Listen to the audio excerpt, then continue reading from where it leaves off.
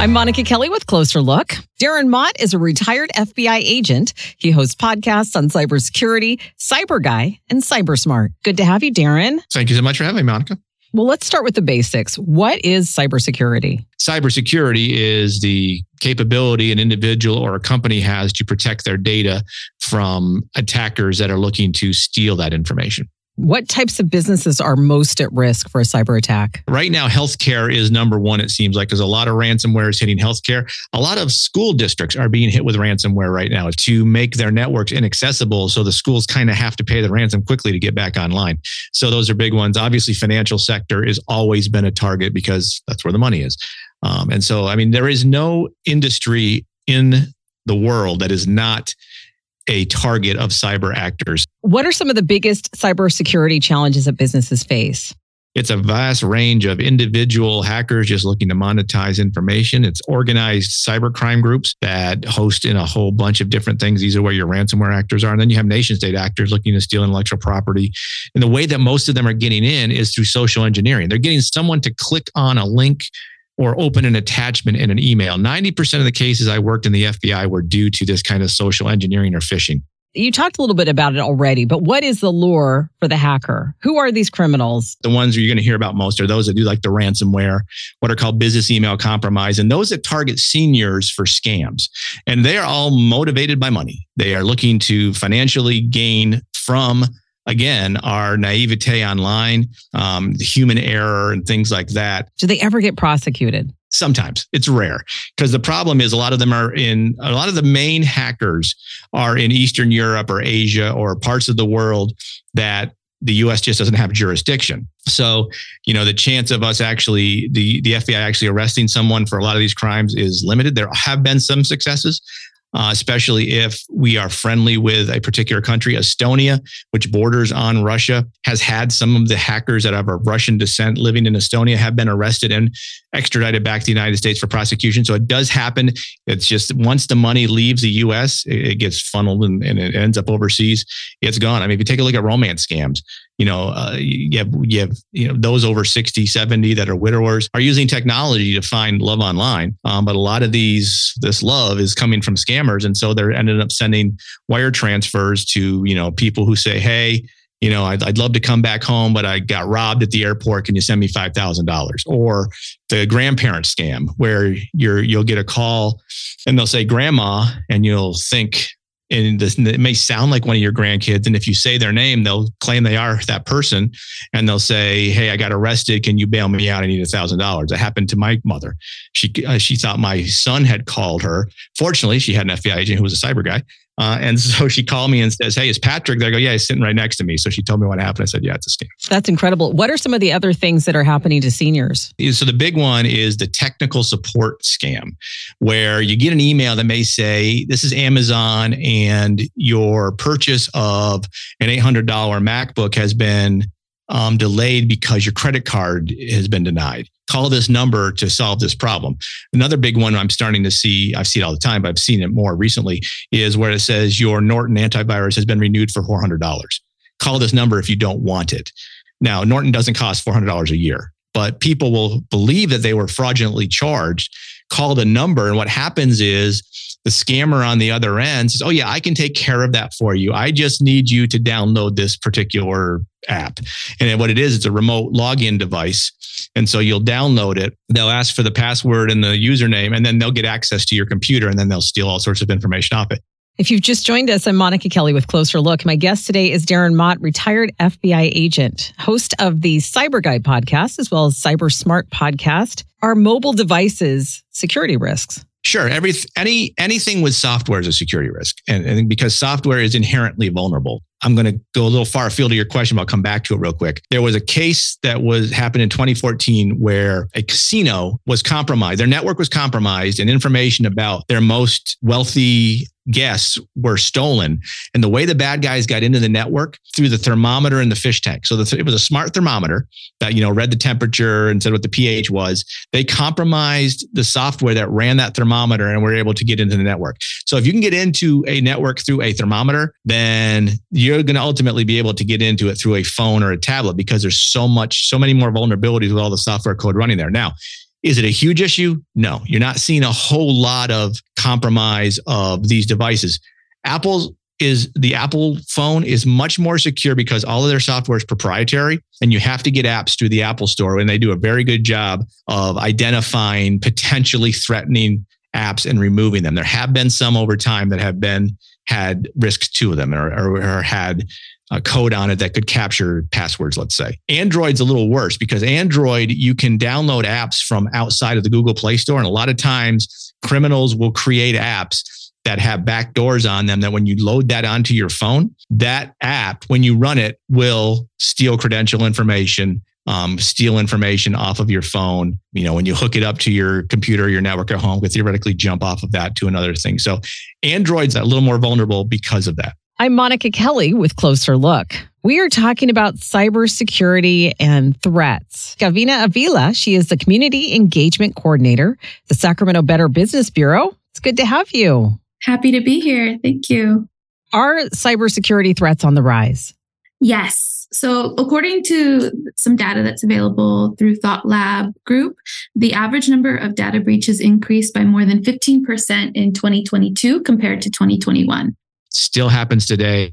Weak password management is another one. And probably the other big one is a lot of companies do not enable multi-factor authentication, where you put in your password, but then you also have to get a text message or use an app on your phone to get a 6-digit code. Okay, so two-factor authentication would be you go online, you go to your banking online services, you log in, and then they say, we have just sent you a code to your cell phone. Go ahead and log in the code.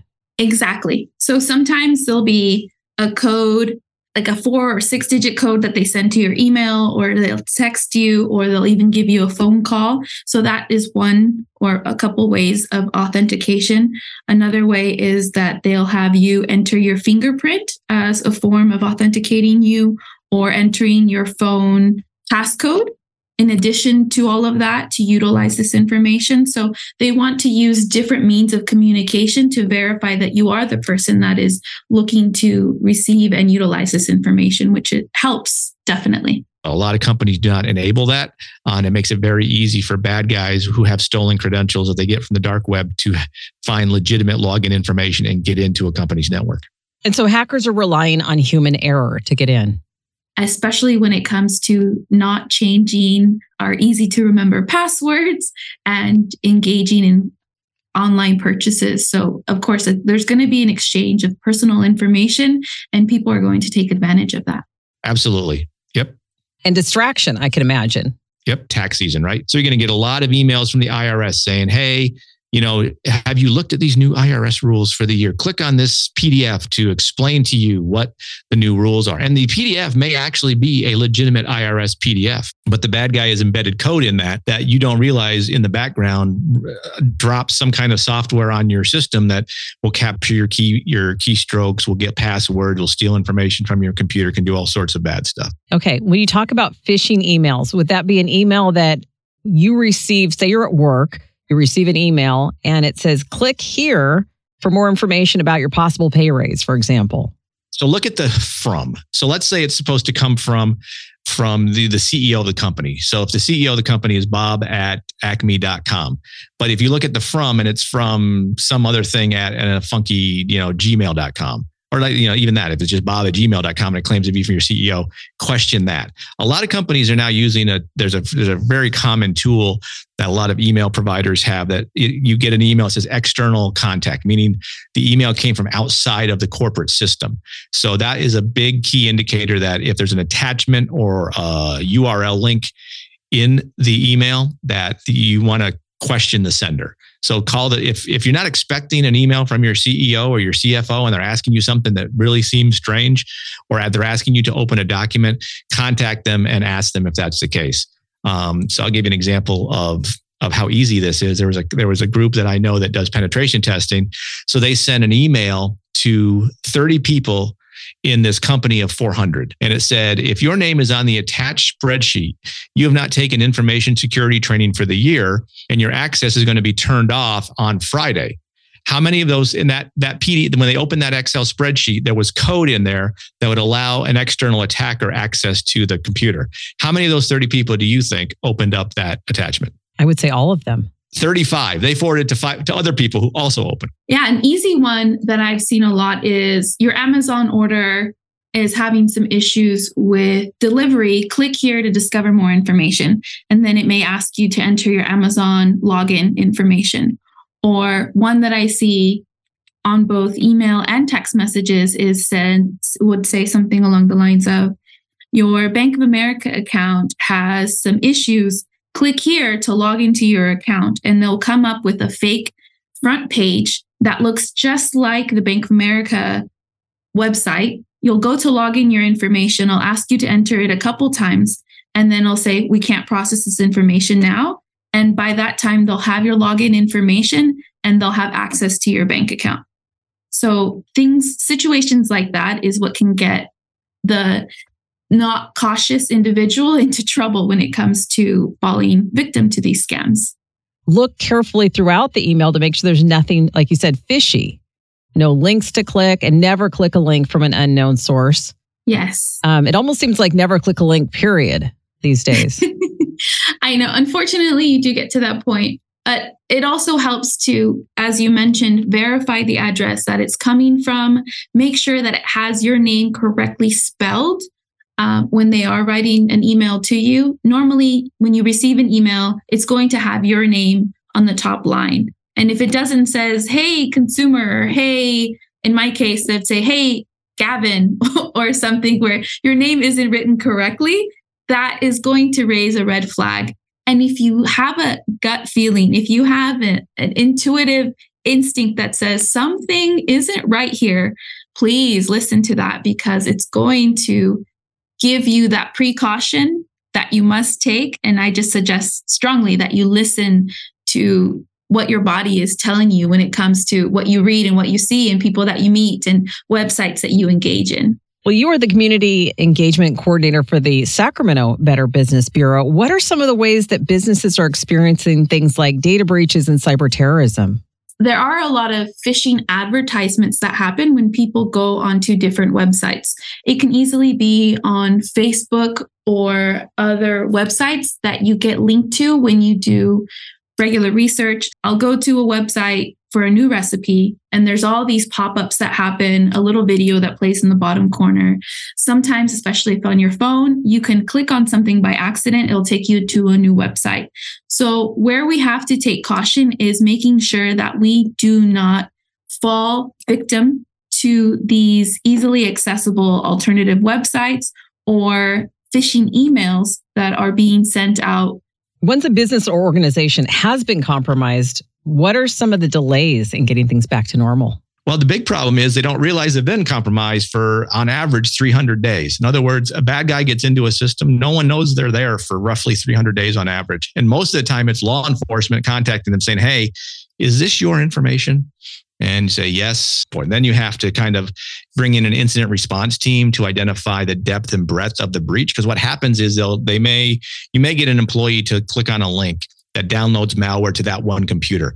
Once they're on that computer, they can pivot and move throughout your network because that computer is connected to the network, and then will basically spider out to get into as many different areas as they can. If you take a look at the SolarWinds breach, SolarWinds is a cybersecurity company. And the way they got breached was they had a bad password on their main server, the server that sends out updates to all of their customers. So they had this application that is on their client servers. The bad guy got access to the update server and then were able to push their malware through the update server. And the password had been reset by an intern during the summer to SolarWinds 123. And that's how they got in. We talked about passwords earlier. There you go. I'm Monica Kelly. This is Closer Look. Darren Mott is a retired FBI agent. He hosts podcasts on cybersecurity, Cyber Guy, and CyberSmart. Larger corporations probably have cybersecurity experts in-house, or they hire out contract cybersecurity experts. What about the mom and pop business? Yeah, that's a tough one, right? Because having cybersecurity for your business is not going to make you money. It's going to cost you money because you have to hire people to do it. You have to hire virtual CISOs to be your security folks. There's a lot of different things. The best thing that, mom and pops can really do is, go on LinkedIn and find cyber experts and engage conversation with them in your community. Find working groups of cyber executives, and maybe, you can network with the right people who can point you in the direction of cheap alternatives, because there's a lot of alternatives out there for the small and medium-sized business, because companies are recognizing that as an underserviced community. And so you're starting to see capabilities that mom and pops can engage in. And the other part is just, kind of find ways to stay on top of current cybersecurity trends and risks and things like that. I mean, you should always, and I will say this, at the end of the day, mom and pops, as far as securing your networks, multi-factor authentication and strong passwords, meaning 13 characters or more, will eliminate a lot of this problem. Okay. And not just using my dog Spot 123. Correct. Right. So my suggestion is you get a password manager of some sort and you have it generate. What I do is I generate a 20 character password of a variety of different numbers, symbols, and letters. And the good thing is these managers, you can have it on your phone, on your computer, on your tablet. And if you change a password on your iPhone, it will sync up to these other devices. So when you go to your laptop to log into your Twitter account or whatever, and you need the password, you have it there. If you're scared about those particular technology, there's nothing wrong with writing down your usernames and passwords. Just store them in a place that's not easily accessible. Like I recommend people put it in a book and stick it on your bookshelf. Unless you're robbed by Mensa, no one's taking your book. So get your passwords and logins. That's hilarious. Okay. So speaking of logging into Twitter, how safe is it for businesses to engage on social media? Right. Great question. So as far as engaging in the application, that risk is reasonably low. Depends on the application, right? I mean, one thing, if you look, this is an audio podcast, I know, but if you look behind me on my little whiteboard, I have a TikTok with a line through it and a square. That is probably the most dangerous social media app that all companies should restrict from their networks. Now, you can't stop your employees from using TikTok on their personal devices. That's a risk they're taking, but no network should allow an employee to have TikTok connect to their Wi-Fi and have TikTok on that, because TikTok is a Chinese-owned app that the Chinese uses for data collection, personal data collection. It can potentially capture passwords and logins on your device. It installs 13 different trackers on your device that no one knows what those trackers are doing. They could be copying passwords. They could be tracking location. It's hard to say because China's not coming out and saying what those are for. Now, you can argue other social media apps, Instagram, Facebook, have trackers as well. Those are mostly for advertising. So it's like when you go on and you look at a group about guitars on Facebook, suddenly you'll get all these ads for guitars because there's trackers that track your information and match your information with advertisement. But you agree to all that in the terms of service when you download those apps. It's the same for all social media apps. There's a terms of service that allow them to do these kind of things. The difference is, if TikTok misuses your personal data, you can't sue anybody. If Instagram, Facebook, Twitter does, you can sue them. So the key thing on social media is a company has to assess their risk.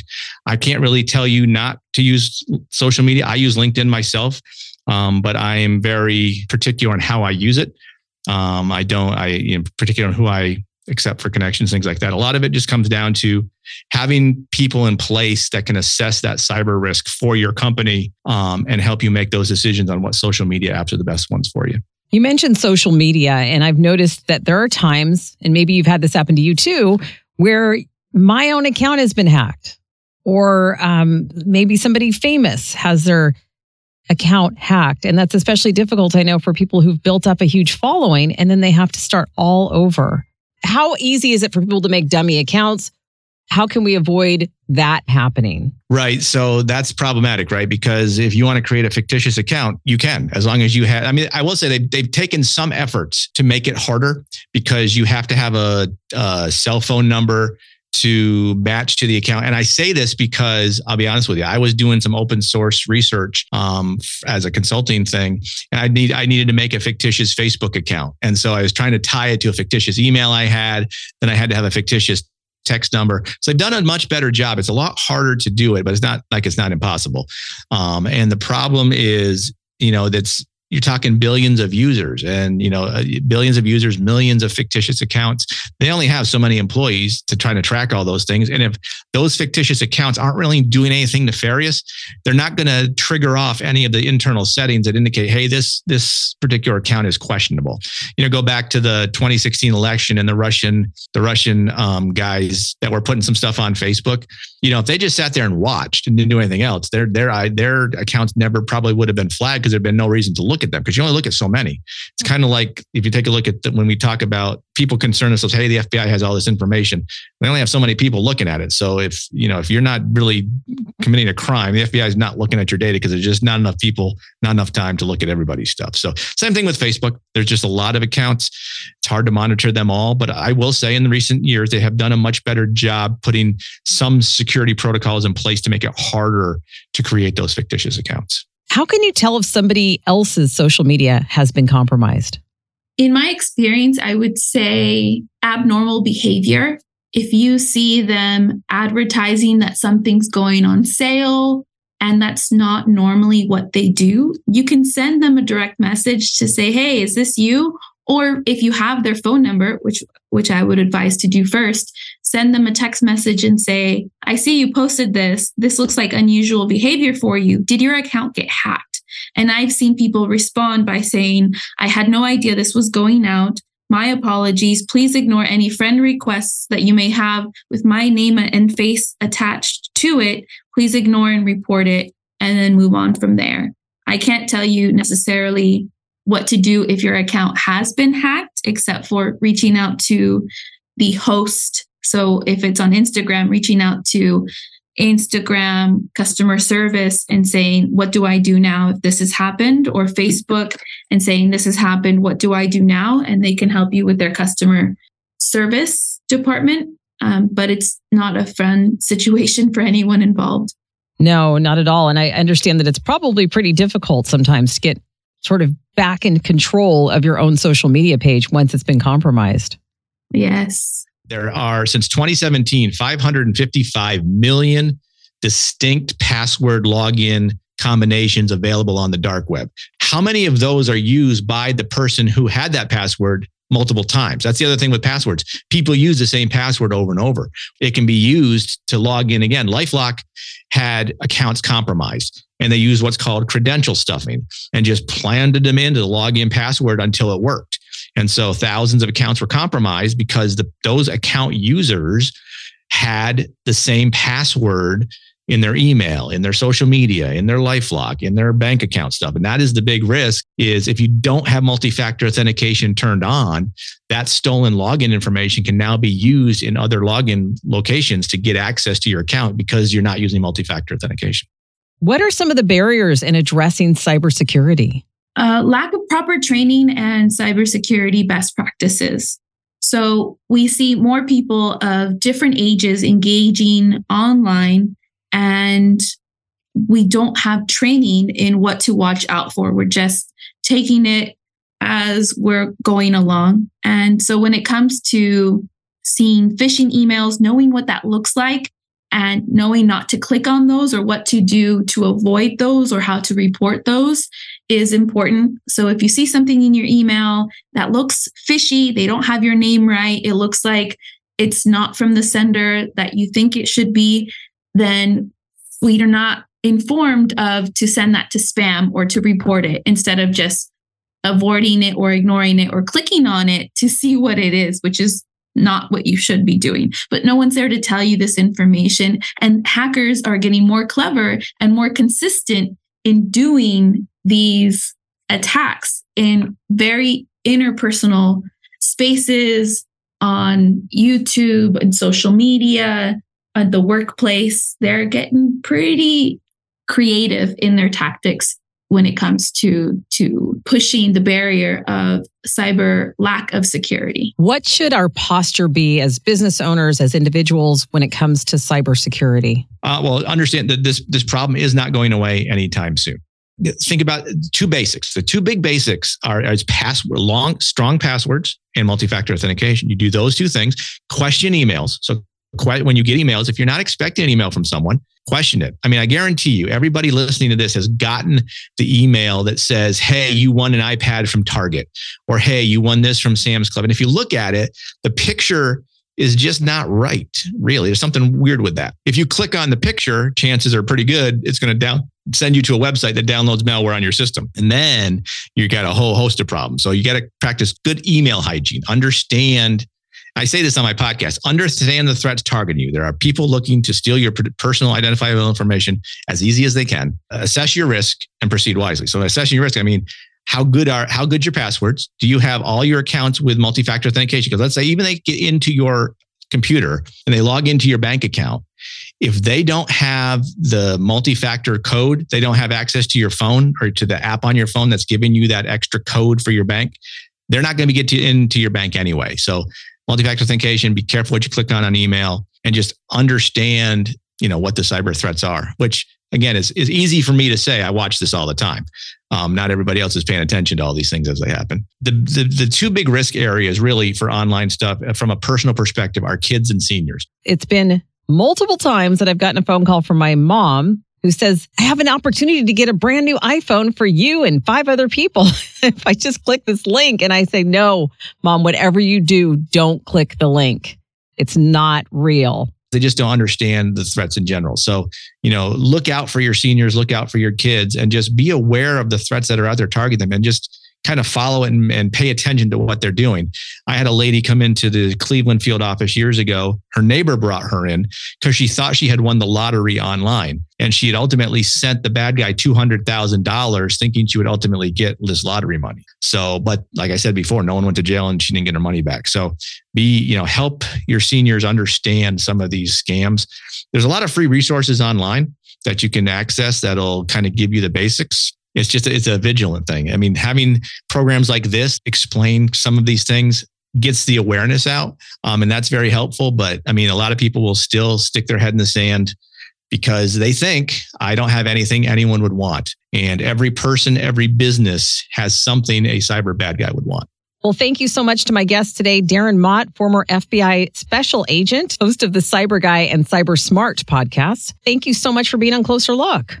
Thank you so much for having me. I appreciate it. This is Closer Look. I'm Monica Kelly. Gavina, what are some of the things that the Better Business Bureau is doing to fight cyber attacks? On our website, bbb.org, you can find countless numbers of websites and articles that we've produced with data and statistics to show and support how consumers can protect themselves against cyber threats. We also have ways that not only ways for you to protect yourself, but if you do find yourself in a scenario where you feel that something is not right or something may be fishy, we do have our own investigation department, and you can report on bbb.org with us to say, file a claim and say, hey, this is what's going on. Either your interaction with the business doesn't feel right, or you do see potential fraud in working with some online merchant. We can always support the consumer with the report on BBB Scam Tracker. So we do give a lot of education and information on how to protect yourself. And while you're out there, how to protect your information. But ultimately, it's up to you to do your due diligence and not just believe everything that you see and click on everything that pops up. You do have to walk with caution as someone who's engaging in the online world. Thank you so much. Tell us your website again so that people can get more information. bbb.org. Very simple, and you can find us in your location, of course. Thanks again to my guest, Gavina Avila of the Sacramento Better Business Bureau and cybersecurity expert and host of the Cyber Guy podcast, Darren Mott. For Closer Look, I'm Monica Kelly.